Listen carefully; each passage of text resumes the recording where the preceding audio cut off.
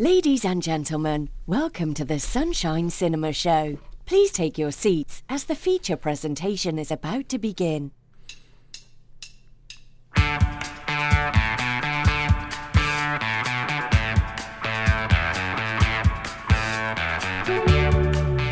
Hello, and welcome to the Sunshine Cinema Show.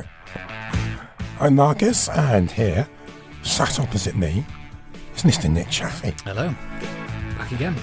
Well, this is a very special edition of the show, It is. where we're going to recount our top 5 favourite films of the decade. Yeah. Seeing as we're going into 2020, we figured we'd take a look back at the 2010s, which, as it so happens, is a period of time which encompasses the entire history of our programme. So we're looking back at every film that we've enjoyed and picking out 5 that we feel is representative of the decade as a whole, and also happens to be 5 films that we've loved. I say we. I'm the one who's selected the top 5. Marcus does not know the films I have written down here. I trusted Nick. I said, hey, Nick, you choose, and surprise me on the show. Yeah, and maybe I will. I mean, I know for a fact that you are a fan of all of the films that I've selected here, so it'll be interesting to hear your immediate reaction when they are revealed as we go on. So let's start right at the bottom, shall we? Once more? Yeah, okay. Number 5 is a film that came out in... once more. These are all films that we reviewed on the show. So if you are to go to the website, which is, I believe, sunshinecinemashow.wordpress.com, you can find our reviews of these programs, but they're not in the podcast feed as it appears on iTunes or whatever. So, number 5 is a film that came out in 2015. It's Whiplash. A promising young drummer enrolls at a cutthroat music conservatory where his dreams of greatness are mentored by an instructor who will stop at nothing to realise his student's potential.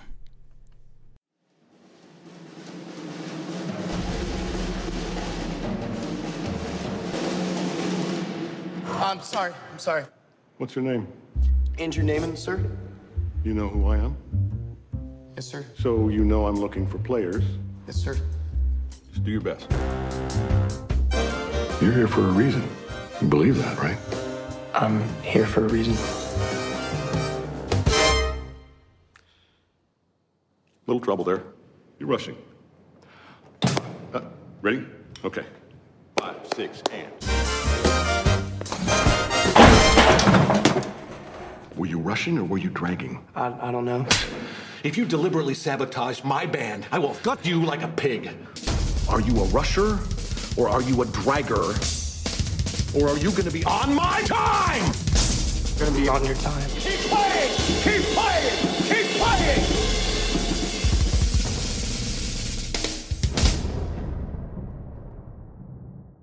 Whiplash was written and directed by Damien Chazelle and stars Miles Teller, J.K. Simmons, Paul Reiser and Melissa Benoist. And it featured number 2 on our top 10 of 2015. So I've selected this one not just because it was a film that introduced us to Damien Chazelle, who went on to write and direct La La Land and First Man, 2 more movies that we loved a lot, but also because it's a very intense character study, which I think is also reminiscent of 2 more films we quite liked, Nightcrawler and The Art of Self-Defense. I really enjoyed this film. It's one of those films that I still think about now, and there's certain times where the phrase, are you rushing or are you dragging, still pops into my mind. Yeah. Outstanding performances. My only criticism of the film is the title. Oh, okay. Because the amount of people that I know that I said, oh, you've seen Whiplash, and they give me a look of like, oh, saucy, is it? I'm just trying to think of why it might be called Whiplash or not. Well, I mean, there's an event which he may gain whiplash, psychological whiplash as well. Yeah. Who knows? Okay. Great choice. Yeah, number 5. We've got going with a one for cracker. one. Yeah, Okay. I'm happy. So we'll move on to number 4 on our list, which came out in 2017. This one's a bit of a cheat, admittedly. Didn't get a full review on the program, but we did give a very quick one on our First Man Hereditary episode. It's Get Out. A young African-American visits his white girlfriend's parents for the weekend, where his simmering uneasiness about the reception of him eventually reaches a boiling point. Call me Dean and you hug me, my man. So how long has this been going on, this thing? Do you smoke in front of my daughter? I'm gonna quit. She'd take care of that for you. How? Hypnosis. I'm good, actually. You ready for this? I'm back in the beat. So look, I go do my research.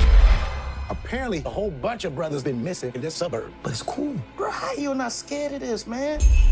Good to see another brother around here. Chris was just telling me how he felt much more comfortable with my being here. Get out. Sorry, man. Get out! Yo! Rose, we gotta go. Is everything okay? Sink into the floor. Wait. Sink. Mine is a terrible thing to waste. Get Out was written and directed by Jordan Peele, stars Daniel Kaluuya, Alison Williams, Catherine Keener, Bradley Whitford, and Lakeith Stanfield. So selected this one because, well, again, it's Jordan Peele's directorial debut. He also wrote and directed Us, which we liked a lot and was on our top 10 in 2019. And it's continued proof that the horror genre is just one of the most interesting genres out there. It's where people have a space to try new ideas, and has a lot more to offer than I think people might give it credit for, which is clear when you look at other films like Hereditary and Midsommar and Ex Machina, I would argue, is a horror film as well. Daniel Kaluuya was someone who I recognised from the comedy series Psychoville. Yes, yeah.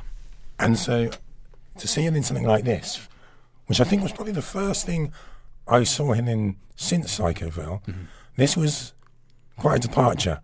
And my goodness, was he good in it. And rightly so. I mean, he's had a fantastic career since he was in The Widows, in which he was terrifying, very quietly terrifying, and was a part of Marvel's Black Panther as well. So it's richly deserved, I think, because he gives a fantastic performance in this, and not just that, but sort of holding an American accent at the same time, because he's a British actor, and yes, I mean, the start of some very, very good careers, I think, across the board in that film. And continuing the thread of the film title, this was a great film title. Yes. I remember actually shouting this out loud at the screen at one point. Really? It was that good. It's a really, really good. I think one of the most perfectly plotted films I think I've ever seen. Really, really good. So something a little bit different at number 3, which came out in 2018, Spider-Man Into the Spider-Verse. Teen Miles Morales becomes Spider-Man of his reality, crossing his path with 5 counterparts from other dimensions to stop a threat for all realities. In your universe, there's only one Spider-Man. But there is another universe. It looks and sounds like yours, but it's not. My name's Miles Morales. Hey, kid. You're like me. How? I know it's complicated. You want to know what happened to you? I can teach you to be Spider-Man. I love this burger. It's so delicious. One of the best burgers I've ever had. You have money, right? I'm not very liquid right now. I think you're gonna be a bad teacher. One thing I know for sure, don't do it like me. Do it like you. Time to swing, just like I taught you. When did you teach me that? I didn't. It's a little joke for team building. Hey, guys. Okay, who are you? I'm Gwen Stacy. Come on. How many more spider people are there? Save us a Comic-Con. What's Comic-Con? Let's go! Spider-Man Into the Spider-Verse was directed by Bob Persichetti, Peter Ramsey and Rodney Rothman. The screenplay was written by Rodney Rothman and Phil Lord also wrote the story. Stars with the voices of Shameik Moore, Jake Johnson, Hailee Steinfeld, Brian Tyree Henry, Lily Tomlin, John Mulaney and Nicolas Cage.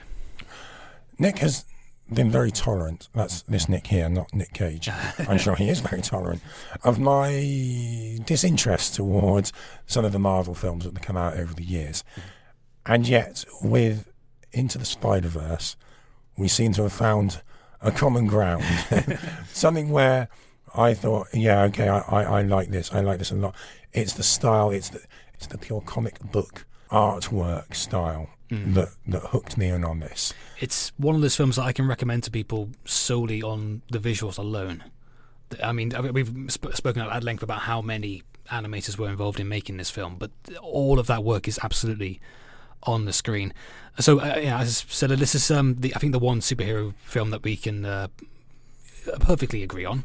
Yeah, and so it's representative of that, which I think very much defined the box office of this past decade with the Marvel films and others. But it's also representative of just great family films with a good message at their heart, such as the Paddingtons, both 1 and 2, and Inside Out from Pixar, and of course two of our favourite people, the work of Phil Lord and Chris Miller, who Phil Lord wrote this and both of them produced it, who also had a hand in making the Lego Movie 1 and 2 and 21 and 22 Jump Street.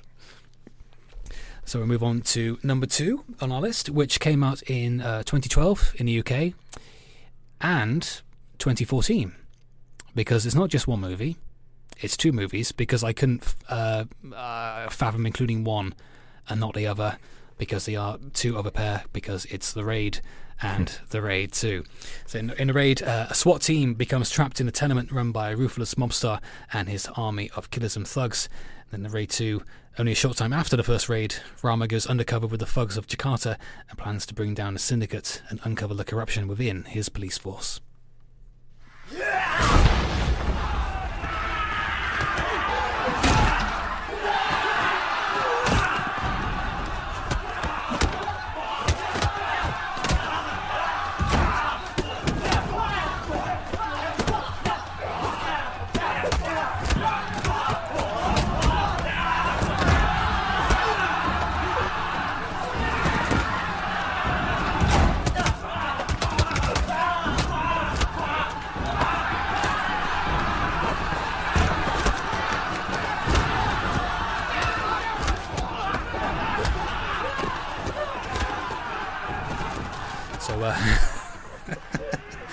I never get tired of those clips. It's both films are in Indonesian, so it's very difficult to find a clip that's suitable for the radio. So sometimes all you need is some screaming and punching, which these movies feature a lot of. In both cases, the films were directed and written by Gareth Evans, who hails from Wales, and it stars Iko Uwais, Joe Taslim, Yayan Ruhian, and a bunch more people. A lot of people. I chose them because, and I think this is clear when you watch action movies that have been made since, these 2, I think, represent the new benchmark for action cinema. You can definitely see the and the John Wick movies, for instance, there's a lot of what's the influence is the one I'm looking for there, but also in terms of action movies that's just try a little bit harder, like the Mission Impossible movies.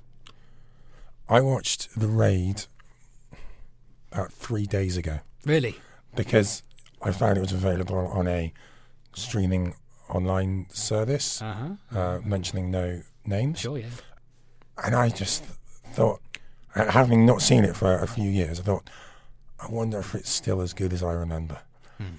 I still had the adrenaline flowing through my body during the fight scenes like I did when I first saw it. It takes me back to the days of watching the original old school Jackie Chan films. Yes, there's a lot of physicality in them. A lot of physicality, and yeah, so good, and it still amazes me to this day how many people haven't even heard of it, let alone seen it. It's It's I think the first one might have been maybe straight to video in this country. Although something possibly I did notice when I first started watching it, it's been dubbed into English. Oh, well. Oh, my word, I turned that off straight away. I can imagine. Goodness me, that was quite off-putting.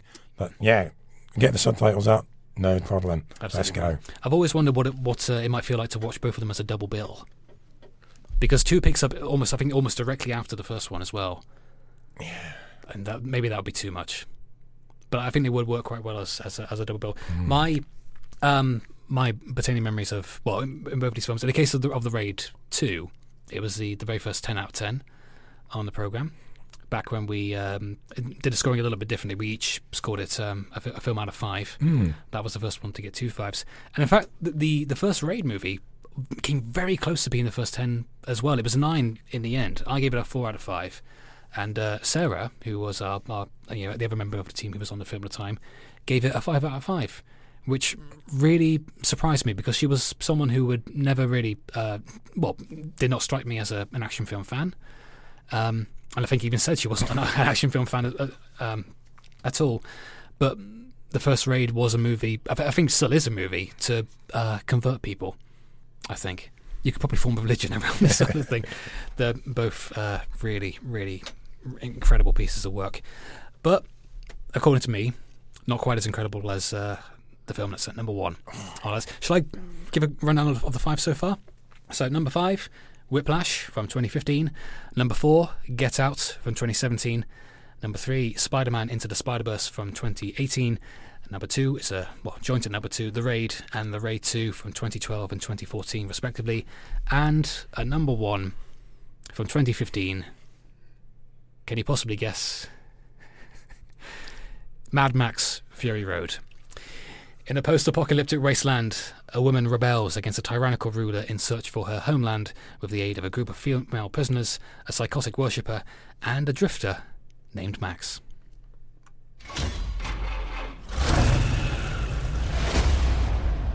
My world is fire and blood. Everything is dependent on oil. We are killing for gasoline. The world is almost out of water. Water. Now there's the water wars. Out here, everything hurts. You want to get through this? Do as I say. Now pick up what you can and run. Oh, what a day! What a lovely day!